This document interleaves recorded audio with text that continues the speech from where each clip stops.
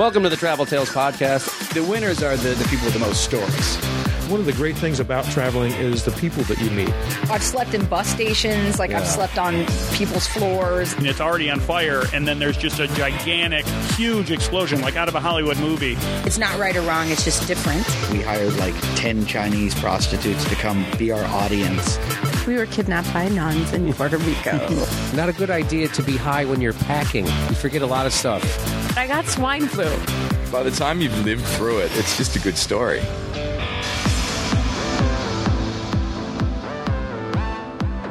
Hello, everybody. Welcome to the Travel Tales Podcast. I'm your host, Mike Siegel. My guest today is Eitan Elterman.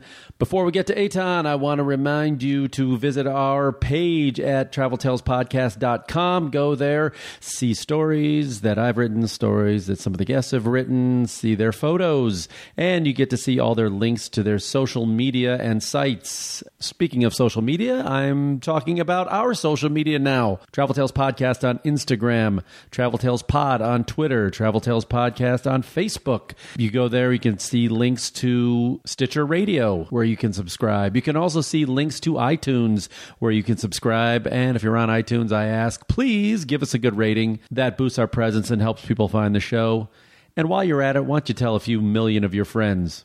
That would also help a lot. If you want to write me, you can write me at traveltalespodcast@gmail.com. That's traveltalespodcast@gmail.com. My guest today, Eitan Elterman, is one of the founders of Local Travel. That's local with a K, that strives to distribute the wealth among the locals wherever you travel. And that's always a good thing. I try to promote that as much as I can, because so many times when we travel, a lot of what we spend goes to big corporations, goes to multinational corporations, things that don't really benefit the local people who need the money most of all. So Eitan and his partners created Local Travel to really focus on giving the money to the locals, local guides, local vendors, local people in their homes, basically the people that need it the most. And that's something that we here at the Travel Tales Podcast can get behind. He also has some cool stories about being a DJ in Buenos Aires and the crazy crowdfunding stunt he used to bankroll the movie that inspired Local Travel. So he's a nice guy. He's doing good work. If you're interested in booking a tour with Local Travel, you can see the links on our page at traveltalespodcast.com. Support the locals when you travel, and support Local Travel. So please enjoy my conversation with the deep radio voice of Eitan Elterman.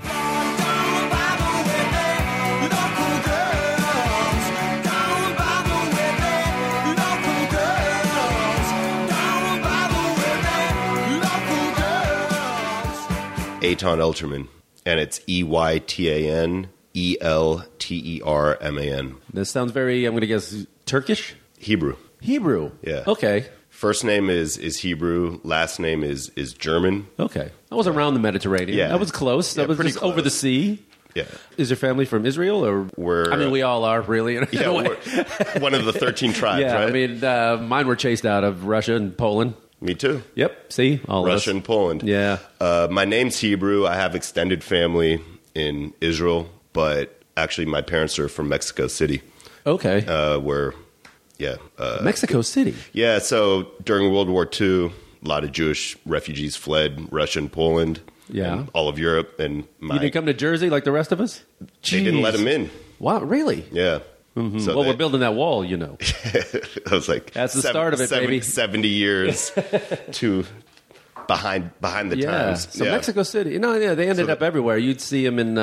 There's a big community in Buenos Aires when I was down there as well. Mm-hmm. So, but Mexico City, I haven't heard that. Yeah, there's about 200,000 Mexican Jews. Okay. That came in during the Holocaust as refugees, and then there's also some indigenous kind of Mexican Jews from hundreds and hundreds of years ago. Aztec Jews? Yeah, Aztec Jews, I believe. I actually don't know that community at all. This is just what I've read. It'd be interesting to look into that a little bit more. Yeah, when did your family get up to the Bay Area? When they were in their mid-20s, my parents moved to Berkeley to go to... Oh, I'm seeing some little hippie style here. Go to graduate Berkeley, school. sure. Yeah. That must have been fun. I grew up in Berkeley. Okay. Yeah. Now this is fascinating to me because it was so different from. I grew up outside of Chicago, so I have a feeling I can only stereotypically you think of Berkeley, it must have been just kind of like free. Yeah, whatever you're into, man, study it, do it. Is it kind of like that? Berkeley High, I didn't realize how Left wing it was. Or I mean, left wing is one thing. But how different it was than kind of the rest of. How diverse is it? I mean, we celebrated we celebrated Kwanzaa. That's a lot of days off. That's kind of cool. Well, we had assemblies where we celebrated things like Kwanzaa. We had a requisite class freshman year called ethnic studies, where we had to kind of learn about different ethnicities, and it was about. I would say when I was there, about 30% white, 30% black, and 15% Asian, 15% Latino, give or take. So it was pretty diverse. Yeah. But I think what a lot of people might overlook about Berkeley is the it's pretty. There's a pretty strong division of classes there. There's definitely. There's one high school, 3,000 people, and you get students from all different walks of life. Anywhere there's a big university, I mean, you're going to get a diverse. The professors are all from God knows where. So you're going to get a whole wide range of stuff. But that's kind of cool. But there is, it's also you're close to Oakland and all that. So you're going to get all types. I don't know. How do you see the division of classes when you look at it in like an economical way? Did you notice it growing up, or did they try to make you aware of it, that people were from different? I guess that's diversity, really. I grew up in in an area where there wasn't my parents grew up in an area where nicer neighborhood, not a ton of violence, but I was exposed to a lot of violence and kind of gang life going to Berkeley High. We had an open campus while I was still a student there, and so there were a lot of there was rivalries with like Oakland high schools, and there would be a lot of fights during lunchtime, and it was a little more violent than I think what people realize. It's not the university. Yeah, it's not the university. No, it's it's a very urban high school. I mean, a lot of beautiful qualities about the school. I think has maybe the most electives, or at least when I was there, the most elective classes out of any public high school in the state. Lucky. So we could take all kinds of, really creative, like, artistic electives and really good, like, sports teams. I played lacrosse at Berkeley High and ended up playing at UCLA. You came down here for school? I did. Okay. Yeah. Was there one trip that you took as a young person? Well, you're already young, but I mean, even when you were, like, say, in college or out of college or something, that really was the turning point for travel, like, opened your eyes, it's like life-changing in a way? Yeah. I kind of like to say that all my travel experiences have been life-changing, to a certain respect. But I was here in Los Angeles for a couple years after graduating from UCLA and decided to quit my job. At the time, I was working in reality television, and I just took... You too, huh? You got sucked in. I did get sucked in, but I got out. God, yeah, I envy you. I'm still in it. Yeah. What show can you say? So yeah, I mean, at the time I was working for Extreme Makeover. Oh wow! But not the house. The home. Oh, not like the human makeover. The human makeover. Ugh. I would have preferred the house. Yeah, I think well, at the time we didn't know that it was heading in that direction. I was just the human makeover. So for your soul, you got out of it. I did. Okay, good. I got out of it. I left Los Angeles and I moved to Buenos Aires, Argentina. Oh, I love that city. And amazing city, amazing country. I spent a year there, and I initially went down to teach English and perfect my Spanish because I didn't speak it that fluently at the time. And they have a crazy accent down there. That was the one place that I had the hardest time getting around. Che, boludo. Yeah, it's just... Está lloviendo. No, it's good. I get in the cab, and then I would try something, and the guy I got nothing. I usually can get by in the cab, but man, they're looking at me like, ¿Cómo? And I was like, ¿Cómo? I couldn't even get a hint of what they were saying. Yeah, it's they call it castellano, and they're offended when you refer to it as Spanish.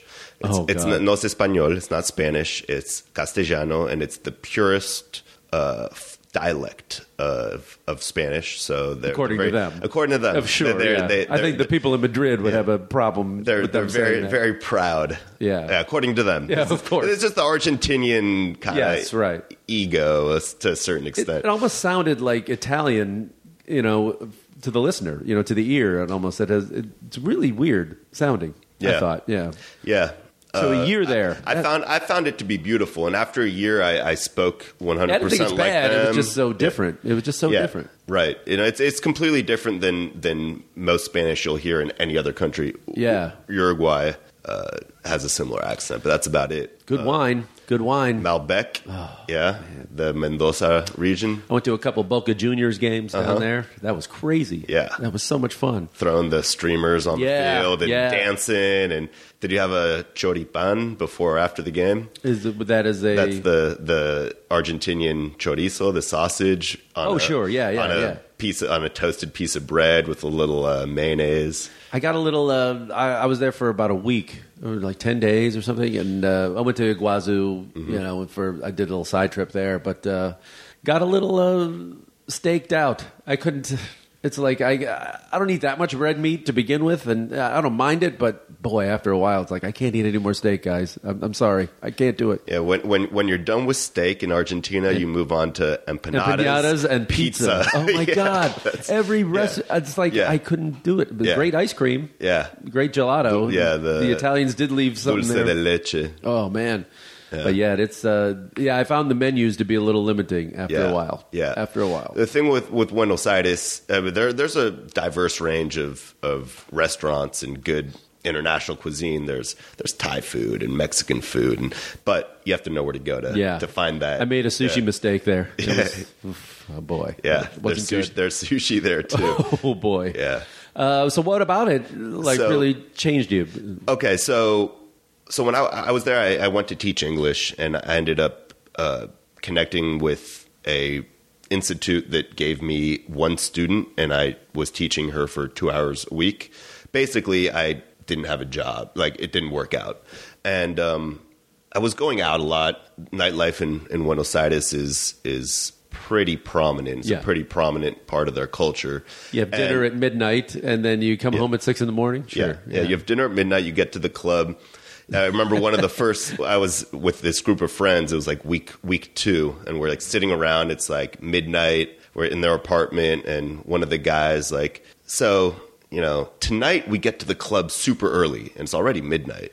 And I'm like, oh, great. I don't have to sit around for another 4 hours, because we've been going out at 4 a.m. Mm-hmm. It's like, tonight we get to the club at 3 a.m. on the dot. And it's early for them, you get to the clubs at 3 and it's dead. And no one's there. Oh God. But I just found that to be hilarious. But I ended up starting a promotions company in Argentina and working with the nightlife industry. I taught myself how to DJ.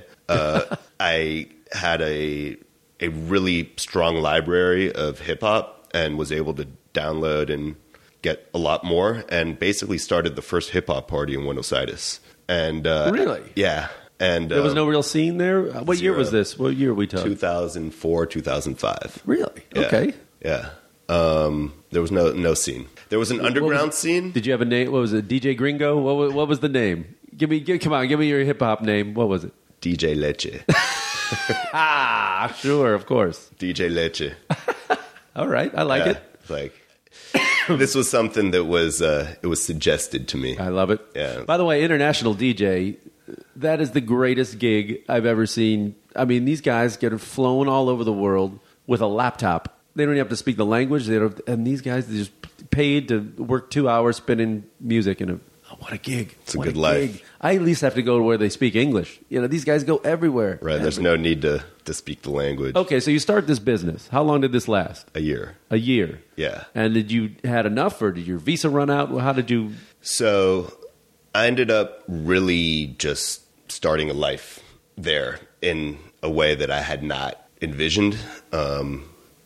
We got offered, there was, a producer that worked with a kind of hip hop R&B artist in Argentina. At the time was one of the top producers in Argentina. He came to our party one night and ended up wanting to buy part of our business and merge with us. And so you had partners by this point? I actually went down to Buenos Aires with one of my best friends okay. who also had left his job. He was up in the Bay Area, and we went down together. So this was the two of us that were doing it. So yeah, it was me and him, and this promoter Juanse, I remember his name, wanted to join, wanted to be a part of our business. And it made me think about multiple things. It made me think that if I accept this, it means I'm probably going to be in Argentina for 2, 3, 4, 5 more years, which I'm not sure was my initial, I didn't want to start a life, like long-term life down there. And 2 is I don't really know what I'm doing if I bring this guy on. Like, what does this mean from a business perspective? Yeah. It's a little scary. But, I ended up realizing that I have a strong passion for international travel. I have a strong passion for business and kind of creating things. And what I need is a little more education on the subject. But it proved to yourself that you could do it. And proved to me that I could do it. You're not afraid of it. Correct. Okay. Correct. No, I actually embrace it and actually thrive in these situations. So I ended up going to business school. I studied international business, international management, knowing that I wanted to work around the world, but that I probably needed a little bit more of a foundation to be able to successfully do so. Did you go back for an MBA or something? I did. Okay. I went down I left Argentina and got an MBA. Okay. Yeah. Back here at UCLA? I went to actually the Middlebury Institute of International Studies on the Central Coast. It's Middlebury College. In Vermont? Yeah, it's their graduate program. Okay. At the time, it was the Monterey Institute of International Studies. Now it's the Middlebury Institute. It's an international school focused on, they have an MBA program, but also a policy program and a lot of other. It's international focused school. Did you? DJ Leche. DJ Leche, and my partner was DJ Naranja. Orange? Yeah. Did any thoughts of bringing that back to the States, of DJing here? We thought about it. It's just a slightly more saturated market here. It's no shortage of hip-hop DJs here. Yeah, then, it's not like my skills. It's like they were your mad skills. They were good enough for what I had to do down there, but, That's great. Did you work just one club? Or we had rotate around the city? Well, we had a Thursday night party. Oh, fun. So every Thursday night, we had a party that started around 1:30 in the morning. Really early. Oh, but it really didn't get crowded till like 3:30 or 4. But we had to start earlier, and so we had every Thursday night for a year, and then it was on us to promote and bring people in and all that. And then, we started getting requests to guest DJ at other clubs. And That's it's awesome. the DJs from California. It's yeah. So it was this whole. As far as they know, thing. you're a huge star up here. Yeah. Let them think that. Go with it. Do you have anything out there on the internet that people any mixes or anything that people can download? See, this was right on the cusp of YouTube. Yeah. So a lot of what we did is not documented. Right. Yeah, we did. I do have a DVD somewhere that I would love to put online so do you remember the Wild on E with Brooke Burke? Sure, of course. So there was an Argentinian version of that. Right. And that program came to our party and did a whole segment on us. And I have a DVD of it somewhere that I have not been able to track down. That would be awesome to be able to look at. Yeah. Leche and Orange. Yeah, DJ Leche, DJ Orange, DJs from California. We did all right. That's great. That's a lifestyle, though. It's dangerous to get sucked into. It's fun, but then you're a vampire. And it leads some people to a lot of bad places after a while. And it's also trendy. You're hot one year and you're not, right. And then it's fleeting. Right. But boy, that's a good story though. Yeah, it was a good life for a year. But the vampire, we were definite vampires. Yeah. Getting out of the house before 3 or 4 was like a win at the time. And it's fascinating to think that so many people, they go out, like in places like Buenos Aires or a lot of Latin America, they'll go out and they'll stay out till 6 in the morning and they still work the next day. I don't know how it's bizarre to me.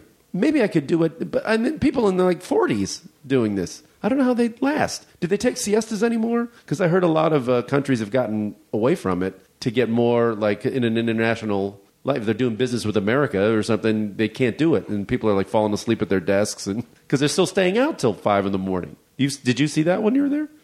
I think the siesta life in Argentina is not that big. Yeah. Yeah. I think that's much more of a Spanish thing. When do they sleep? I know, right? I have this question. I don't know. Like, I didn't have to wake up for a job. So I could go out. I would always question people that were out with me till like sunrise, and then had to go to work in 1 hour. And they're like, oh, we just do it. Like, we do this once a week. This time we don't do it. We don't do it seven nights a week. Right. We do it we can do it once a week. I guess you can. Yeah, I guess you can, but I could at one point, but now no thanks. Yeah. So I don't have a good answer for that other than it's just like it's culturally kind of what they do. Yeah. So you came down here for school, but then you went back up. Well, tell me the start of how local travel started and whose idea it was.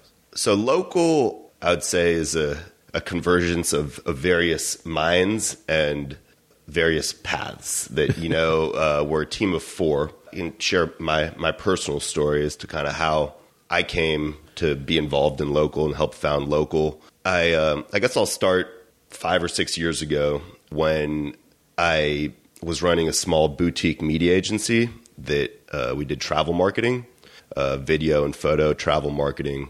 And so we had a lot of client work, different, destinations that we worked with and hotels and, different travel conferences. And we also decided to work on an independent project. So what that was a documentary film that we crowdfunded the money for. I can get into that story. Kickstarter? We did an Indiegogo campaign. Okay. And I can get into that story a little bit because there's some good backstory around how we actually achieved or accomplished reaching our goal.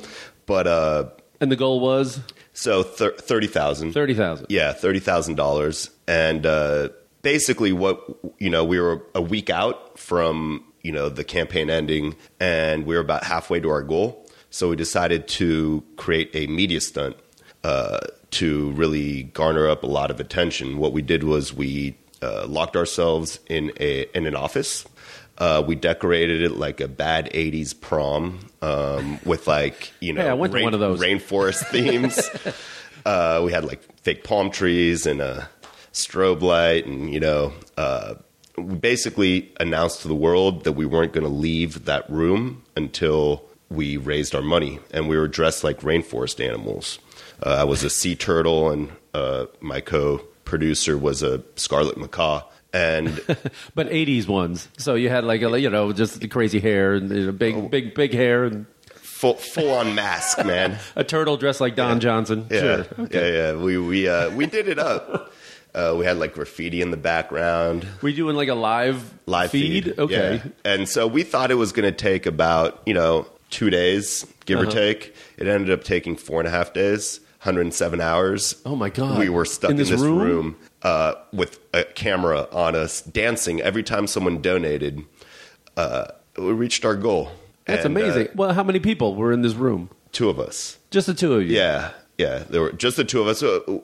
Friends would come in, we didn't leave to get food. People would bring us food. When did you sleep or take bathroom breaks or anything? So yeah, the only time we left the room was to go to the bathroom. And while we did, we had a sign and we put it on a chair. It said, the other one will be back in 5 minutes, like bathroom break. So you did it in shifts? We did it in shifts. But the rule was that there had to at least be one of us at all times in front of the camera. And we only left really to go to the bathroom.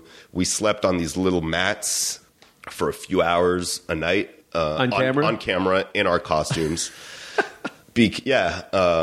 And so, when we went to sleep around, or when we laid down, I don't even know how much we slept, but like around 2 or 3 West Coast time, it was already, 5 or 6 on the East Coast, and people were waking up and pinging us, and we had to be awake. So we'd sleep for a few hours, but, didn't have a lot of time to rest. And we like to say, and I think it's accurate actually, that we came out of that experience with slight case of PTSD. Yeah, I was going to say. Yeah. But you get your goal. You got the money. We hit 30,000. our goal. We hit our goal, and amazing. it allowed us to go down to Costa Rica to make a documentary film about the intersection of rainforest conservation and tourism development. Mm-hmm. And that really was the impetus. I mean, that was the beginning of the journey to get to where we are now, which is local, because we went down to the most biologically intense place on Earth. And it's a region that is facing potential development through an international airport. And so the documentary film was an investigation into how an increase in tourism could positively or negatively affect this really fragile and beautiful part of the world called the Osa Peninsula. What we learned through our 5.5 months on the ground making this film was that a great strategy for social and environmental conservation while allowing, development, but, development in a healthy way, in a low impact way, was to work with, a lot of the local communities and make them a part of the burgeoning tourism economy, as opposed to what often happens, foreign corporations come in and build their infrastructure, and, these communities end up being marginalized and they're not a part of the tourism economy. Yep. So, isn't a big part of that, though, you have to work with a government that's willing to see it halfway, because the government will take its cut and leave the people out of it quite often. I've found in a lot of these countries. So, it doesn't trickle down to the people. So did you ever have meetings with the Costa Rican authorities and the government there? We did. We were unable to, on multiple occasions, get the Minister of Tourism on camera. Kind of snuck away from us on various occasions. I think because he thought we were making, a film that might be more polarizing than what it ended up being. But yeah, we did. One really interesting thing about the Costa Rican Ministry of Tourism is that they have a department focused on this type of tourism called rural tourism or community tourism.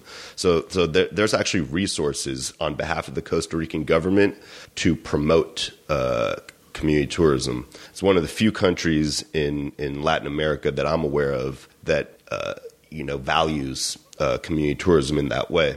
So while we weren't able to get a government representative on camera in our film, we tried. They do support community tourism and see it as a viable way to move forward with a lot of the more, remote and kind of less developed areas in their country. So you were down there for 4 months shooting this, 5 months. So you finished it. Mm-hmm. What happened to it?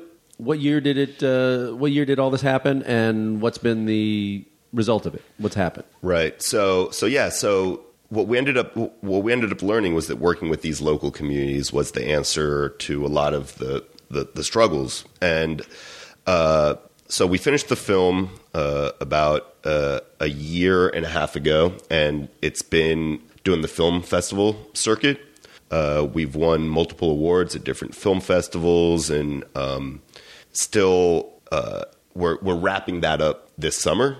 And come fall, we will be releasing the film on video on demand. So it'll be available through streaming services, and we're really excited about sharing this film and sharing the story behind a lot of the amazing people that live in the Osa Peninsula with a much bigger audience. What ended up happening with the film is that we would screen it, and in the film there's a lot of scenes of these types of community tourism experiences, and people in the audience would ask us and would tell us that they were interested in visiting. They were interested in being there, and would ask me how to do so. And at the time, what it took was, me sitting down with them for a cup of coffee for an hour, or, like really, really taking the time to explain to them, how to do this. And what we realized was there was a real business opportunity to connect travelers who are interested in these types of culturally immersive experiences with the destinations that are having trouble marketing their destinations. So you figure maybe a website is easier than having coffee with 1,000 different people. Correct. I could just put this in a website and send you there rather than sit down with you for a while. Okay. So since the film had come out, have you heard anything has there been any response from the Costa Rican government or anything? Have they seen it? Do you know? Any blowback? Any?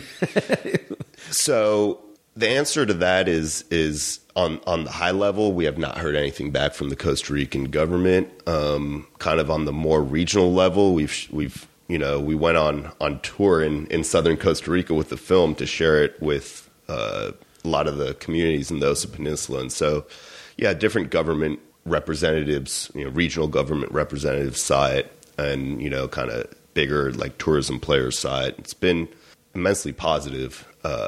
It's been, there was a film that came out a few years prior to our film around similar themes. Just help. How do we, develop Costa Rica in a more, thoughtful way? And that film ended up being extremely polarizing and banned by the Costa Rican government. And we were very conscious of not wanting to polarize, but instead unify. And so that was always our goal, is to empower both the Costa Rican government and the Costa Rican people and empower the local communities. And I think we actually accomplished that pretty well. It's a very nuanced thing, but we were very aware of it. So when you look at Costa Rica and their growth, can you point to other countries that you've seen anywhere around the world that said they've done their growing right, and point to another country and it's like, this is what you don't want to be? I mean, are there examples of both that you know? Well, I mean, one of the more drastic examples is, Cancun, right? Yeah. And how Cancun is this mega development. It's like Fort Lauderdale. Yeah, big tourism, and you go to Cancun and you don't really, everything is a show. But then you can go outside of Cancun and you can visit different areas in the Yucatan that still maintain that level of cultural intimacy and authenticity. And so one of the things that we are really working on is how do we, a lot of Cancun is a huge, for example, a huge tourism destination. How do we give people options to leave Cancun and kind of connect in a different way for a day or two or three with some of these really amazing culturally immersive experiences, while not, while still having a little bit of the more traditional or mainstream experience. So that's something that through local people can access, right? Of those experiences, in Tulum or Playa del Carmen, which are, an hour and a half from Cancun, but provide a completely different type of experience and expose people to that and give them an alternative and an option, and then just let them know that it exists. And at that point, travelers can make their own decision whether it's something that they want to do or not. But at this point, most travelers don't even know it's an option. Yeah. And also the kind of traveler that goes to Cancun, not to generalize, but then they're not really looking for a cultural immersion. They're looking to drink cheap margaritas and get drunk on a beach. So you want to expand people's minds, but they have to want it as well. Correct.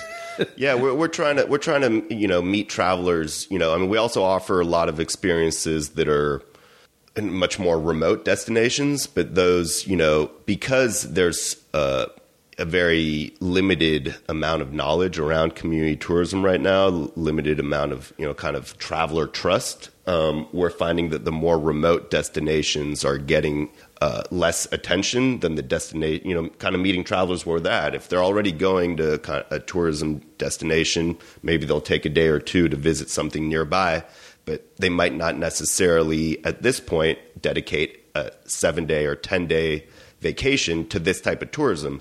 But if they get a taste and they see what it is, maybe next year they'll decide, that this really is something that they love. But they have to kind of get their feet wet first. Right. So it's hard to convince a 19-year-old. There might be one in a group of 20 that has their eyes open to it and the others don't care. But, that one guy will keep coming back, or girl, whatever it is. Do you, other than like Costa Rica, and I don't know if you're working with the Cancun on your site or anything like that, but what are some of the other sites that people go to, local travel or other destinations that you guys provide services for? Yeah, so we do have some experiences in Mexico, Tulum, La Paz, Oaxaca. We have a growing network of partners in Guatemala, all around the country. In Guatemala, I've spent 4 months in Guatemala last year, and absolutely love it, and really I recommend Guatemala as a destination. I still haven't been. I've been around it, but I haven't been. What did you like about it so much? I love first of all, it's a beautiful country. It has a diverse set of natural kind of phenomenons, from volcanoes that kind of surround you in the Antigua area to caves that, you can go caving in the Verapaz region, to, coffee tours, to Mayan ruins. And then there's a very strong, kind of indigenous presence in Guatemala still. And I love the kind of coexistence with those, Mayan communities, and particularly some of the communities that we work with are 100% Quechua communities. So they don't speak Spanish. They speak Quechua. So while I speak Spanish fluently and I'm in a Spanish-speaking country, I go to these communities and I feel like I am somewhere completely different, with, different customs and, just this beautiful thing to kind of connect with. The Mayan ruins are impressive, Tikal, Huashactún. Huashactún is a community. You have to actually go through Tikal, which is I've seen Tikal on photos, but I mean that looks pretty impressive. But I haven't heard of the other one. Yeah, Huashactún is a community that about 30-40 minutes from Tikal, they unearthed Mayan ruins in their community. So it's like a part of their daily existence. And they built a few guest homes, and you can go to Huashactún as a visitor, and they have tour guides, and they'll tour you around the Mayan ruins. You'll sleep in a guest house. There's a couple small restaurants there that you can eat at. And then they have a lot of, different kind of economic, kind of different trade that they work on. So they export this jungle leaf called, I believe it's called yasha. I might be mispronouncing that, but they have this whole kind of like warehouse where like they like package these leaves, and the U.S. is one of the main buyers of these like jungle leaves. What do they do with the leaves? What is it? The U.S. I think they use them in like bouquets. They use them, okay. So they're not smoking it or anything. No. They're like, it's like decoration. Oh, okay. Huashactún also, the region is known for chicleros, like chiclero region. They make gum out of trees. Okay. So they show you how they extract the substance from the tree and make gum from it, old school way. Yeah. And it's interesting. But bottom line is you get to coexist and be with this community and visit the ruins, but have a really, personal experience while doing it. You see Guatemala as some place that it was almost like Costa Rica was 30 years ago in terms of their infrastructure and in terms of tourism. Like I almost kind of think for someone like you could get in on the ground floor there rather than Costa Rica is so built up now in terms of that. Correct. I think there's some similarities between Costa Rica and Guatemala. For example, I think one of the one of the striking aspects of Guatemala that I see changing is the amount of garbage on the side of the roads.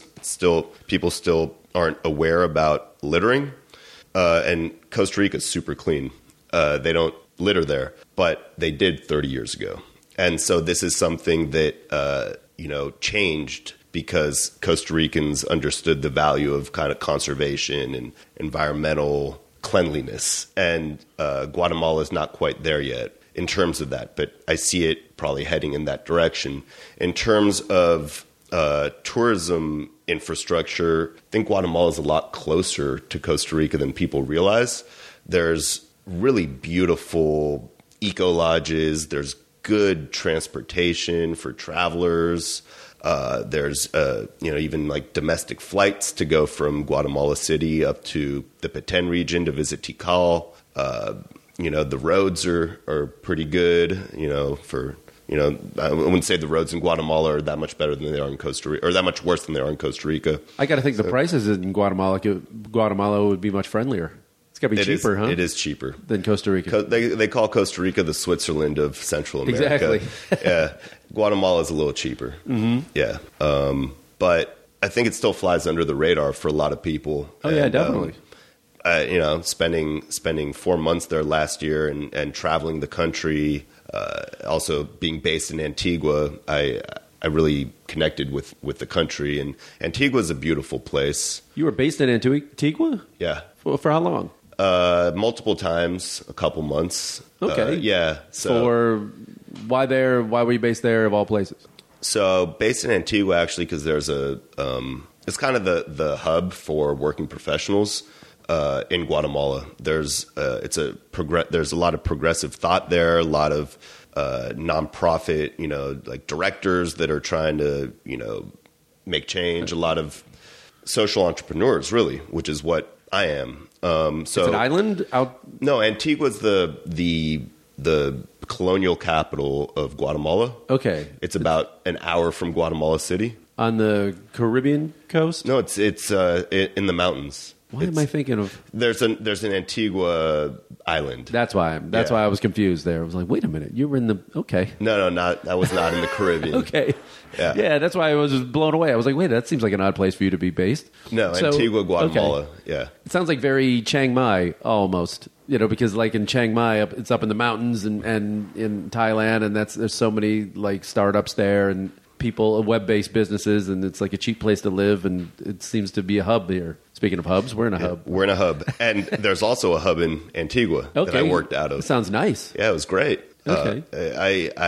I really enjoyed my time in Guatemala, and I'm looking forward to going back and spending more time there. So is locals focus more Central America? Is it mostly Central America on your site? Central America and Southeast Asia. Okay. So, yeah, we currently operate in 15 countries. And, what we're doing is basically, there's this network of communities all over the world that don't have good market presence through, online portals. And we're creating a central database for all these amazing community destinations all over the world, make travelers be able to, kind of search, seamlessly and book as well. Book a lot of these experiences that you would have a hard time finding otherwise, or probably wouldn't even be able to find otherwise. What do you offer, and how much? I mean, do you do the whole thing? I mean, do you airfare and all that other stuff? I mean, is it a one-stop shop with you guys? So it's a la carte. Okay. So what we do is we offer, we have different style experiences. We have day trips, we have multi-day experiences, and then we have, kind of your 7 or 10 day or even 14-day community tourism trip through a particular region or a particular country. The airfare and the transportation getting there is up to the traveler, but typically once the visitor, the traveler gets to the starting point of our experience, everything is taken care of. So whether it's, depends on if you need to, drive multiple hours through different regions, or if your experience is based in one particular community for multiple days, lodging, food, transportation, all of that is taken care of while, during your trip. Is there a limit on group size and stuff like that, or how individual it is? Not typically.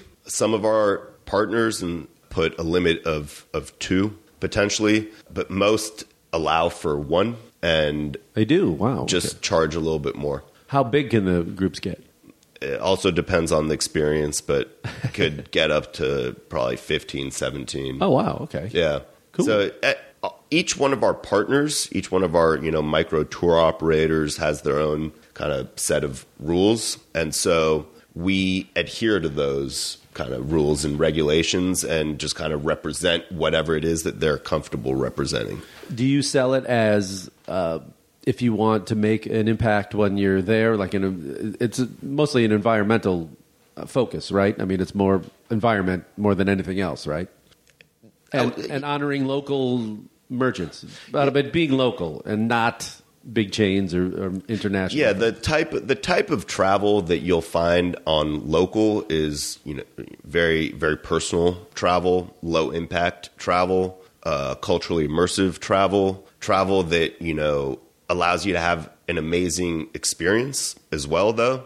Access to unique destinations. The way I like to kind of explain it is that we offer a luxury product. Luxury is not in the Egyptian cotton sheets or the limousine that you get to drive around in. It's in the access that you have to these destinations, and it's in the connection that you have with the people there. That's, a different definition of luxury, but our experience, I know personally, when I first experienced that, I felt that way. And I know that travelers that have been on our trips also have come back and mentioned that. So one of the more startling statistics that I think kind of explains what it is that we're going for from an impact side is that right now, 95% of travel dollars spent don't stay in the local communities where people visit. They leave the country or they leave the community. And through our model, 80% of travel dollars spent stay with the local community, 20% leave. So through local, we're really flipping the paradigm. We're really allowing travelers to not only have unique, different, amazing experiences all over the world, but also to understand better what they're supporting, where their money is going, and to do something about it. Let's say you got 10 days. You sold me on Guatemala. I've never been. What's like a popular trip that people are doing, and what would you do for me? I say I can get myself there. Where do we go from there? All right. Great question. So we actually offer a 13-day Guatemala trip. And let's say I got 13 days. Let's say you got 13 days. So yeah, I can take you through this experience. 13 days, visitor arrives to Antigua, where there's a community called San Cristobal el Alto and a beautiful eco lodge in the mountains called Casa Chicaya, run by a local family. And so it's about 20 minutes outside of this cultural hub of Antigua with, kind of one of the more metropolitan areas of Guatemala, yet you feel extremely isolated and removed. And you spend 2 days up there, and right when you get there with the local family, you go visit artisans, you go on a 4-hour hike with a local guide to a natural spring where they do this traditional ceremony. You eat at local restaurants. There's a couple, mom and pop restaurants, and then there's one slightly more commercial restaurant, but community owned with an amazing view of the valley. So go there for sunset one night, drink a glass of wine, hang out. The next day, after those 2 days, we go to a local family down the hill that teaches us how to make pepián, which is the regional dish of Guatemala. So you spend the morning making this dish, and you eat lunch with the family. Then we spend the next 3 days. We go to Lake Atitlan. It's one of the most majestic places I've ever been to. The lake is surrounded by multiple small communities, and we link up with this organization called Viva Atitlan, and their director, Marlon, who has spent countless years developing community tourism in the lake. So we go visit multiple different communities. If we're lucky, we connect with the shaman, who's sometimes there, sometimes not. I was lucky enough to connect, get my fortune read last time I was there. You can hike the Volcano San Pedro. We sleep in guest homes in a community called, blanking on the community right now, but you sleep in guest homes. You can go fishing with artisans. You spend 2 days in the lake. Beautiful experience. From there, you go to the Verapaz region, the Alta Verapaz and Lower Verapaz region. The city hub there is called Coban. And you spend a couple days there. You go to a coffee cooperative that has a small zip line. You can go zip lining to the coffee cooperative. You learn how this community makes coffee and survives off that industry. You can go to a tea plantation. You can also, we're staying actually this time in a kind of castle-like hotel. So, beautiful, slightly different experience. You're in the mountains and you spend a couple days, visiting these different destinations. You can go to an orchid rescue center. They have 25,000 orchids. It's gorgeous. From there, we go caving. We go to these swimming holes, waterfalls, Las Conchas, Cuevas de Setzol. You visit a Quechua community. And then from there, you go up to Petén area and visit the ruins, Tikal, but also spend a night at Huachactún in that community that unearthed their own Mayan community, or their own Mayan ruins.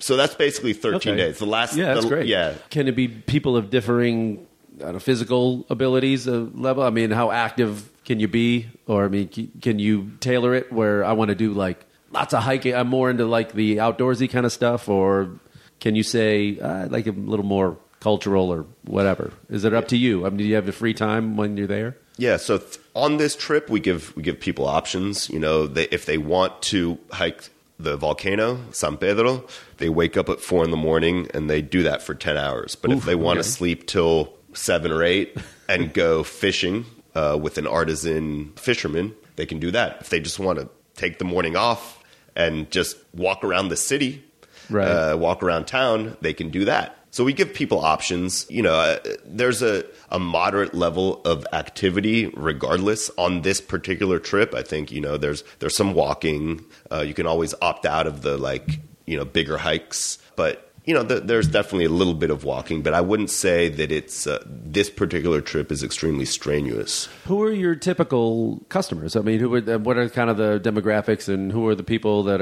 you've been working with? So the way that I kind of like to describe our customer base is, a 3-point triangle. There's kind of the travelers who are more interested in conscious consumerism and interested in where their dollars are going. So the conscious consumers on one end. On the other end, cultural enthusiasts, people who really are seeking these types of experiences out. And on the other end, adventure travelers, people who are really into adventure. I'd say our customers really range from, just out of college, I'm going to explore, some communities or some, nature reserves in Costa Rica or Guatemala, to middle-aged couples who like the peace and tranquility of some of the, eco lodges that we offer and want to go relax in the jungle with, locals. So it's a pretty diverse set of travelers that we have initially started working with. What is your goal for the site if you're looking to say 5 years down the line? Where do you see it all heading, or where do you hope it heads? So we would love for Local to be the central database for community tourism around the world. We would love for community tourism to be more top of mind as an option when people decide to go on vacation, and also to think of Local as the kind of default online platform for researching the best experiences and having the best booking experience you could possibly have. So 5 years from now, it'd be amazing to be working in every single country around the world, because these types of experiences exist all over the world. and also to be, tapped in on a high level with the traveler community, having them know that this is available and that it's a great option. So most of your trips, you use local guides and locals to take people around. Do you ever get to go on these? Do you accompany with the people on these trips? On few occasions, I do. There's a couple trips that we offer that are personally curated by local travel, and so what that means is we operate the trips. The trip in Guatemala that I referenced is a trip that we personally put together. We have a trip in Costa Rica that we personally put together. The 100% exclusive trips. No, you can't find these anywhere else. And for now, I am the facilitator of those trips.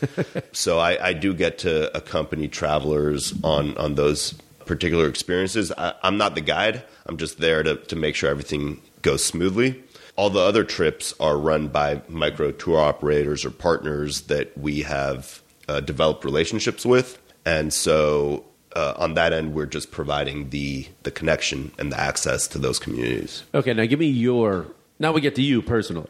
Give me some of your crazy things that have happened to you, either traveling on your own or traveling for your business. I mean, do you get any kind of mean response? Did you ever get any run-ins with police or anything like that, or local authorities? Thrown in jail? Ever thrown in jail? So, no, I've never been thrown in jail. And I've never... it's hard for you to be conspicuous. You're a big white dude in these things. You can't hide. They see you coming. They do see me coming.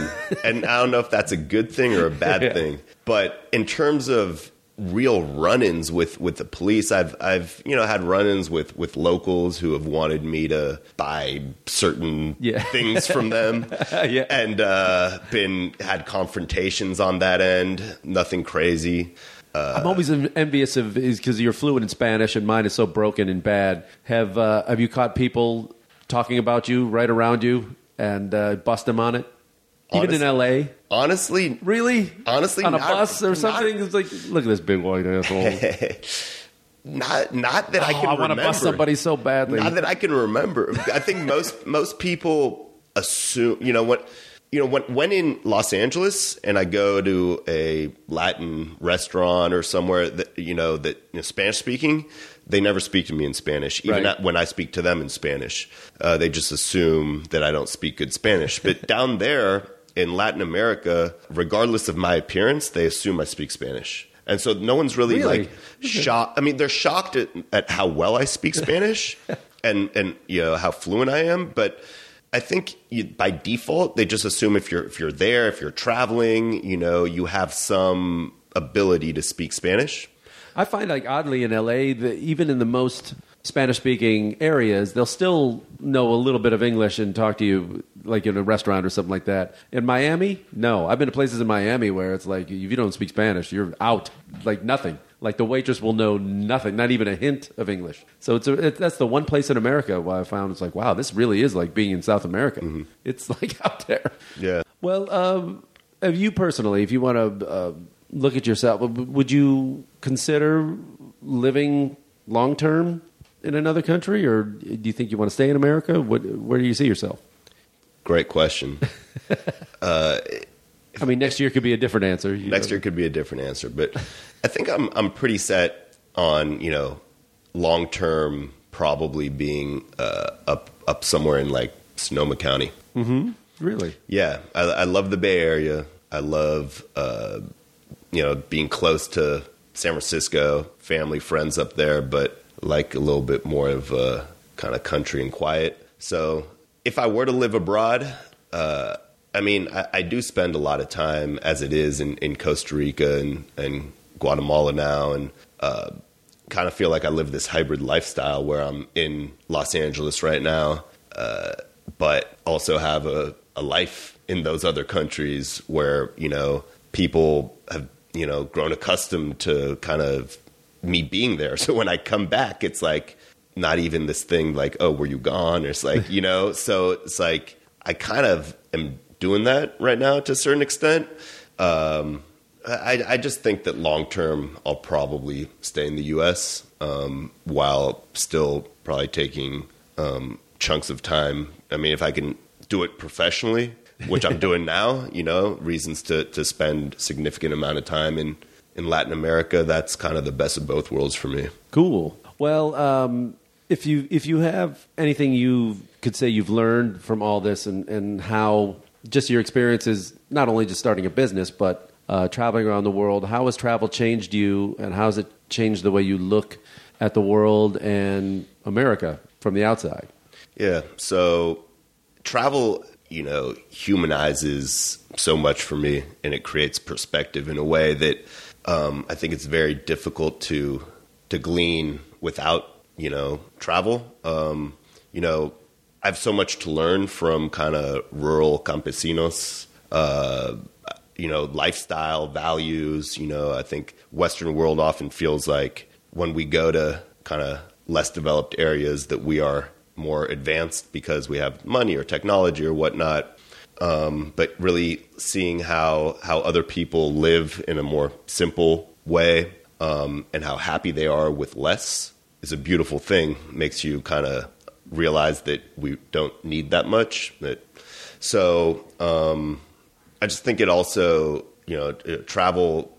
I think if more people traveled and saw the world, more Americans, we would be a healthier society as a whole. And that's really kind of the impetus for everything that I'm doing, is to kind of inspire more people that I live with, that I'm surrounded by, to kind of take that chance and put themselves out there, and you'll come back stronger because of it. So that's really the basis for all my work. It's obviously taken many different angles, but 10% of Americans travel internationally outside of Mexico and Canada. 30% of us have passports, but 20% use it for Mexico or Canada. So while it's still, upwards of like 30 million or 33 million people that, significant number that go out and see the world, it's very few considering how many people live here. And so I do think that it would be amazing for more of our fellow citizens to go out and see the world and connect with local people, connect with communities, and just see kind of what else is out there. Yeah, I've been preaching that for years. Yeah. That's one of the basis of me doing this. Yeah. Try to convince people that not to be afraid of it, but also that it's not as expensive as you think it is or has to be, and just to ease their fear and just kind of stoke curiosity and just get them out there. Yeah. But, yeah. And speaking of stoking it, this is where you get to plug all of your stuff. So give us the websites and how to follow you and where people can go to see your stuff. All right. So to check out what we offer in 15 countries at the moment, go to localtravel.com with a K. LOKAL. LOKAL travel.com. You can just peruse around the website, see what's up. Our Instagram is Local Travels with an S. You can watch the trailer of our film at 2.5percentfilm.com and stay abreast of kind of when we're releasing it and all kind of different events that we're doing through our Facebook page, which is also Local Travels. I believe that is all the plugging I need to do at the moment. And if you want to have links to all these places in one spot, you can go to traveltalespodcast.com and click on the podcast section, see the article, and it'll all be there. I appreciate it, man. It was nice to meet you. Nice to meet you Thanks as well. for doing this. Thank you for doing it as well. And I'm going to find DJ Leche somewhere. I know, right? I'm going to find deep it. down in the archives of the internet. Maybe it's there. All right. Maybe it's there. Thanks, man. Okay. Thank you.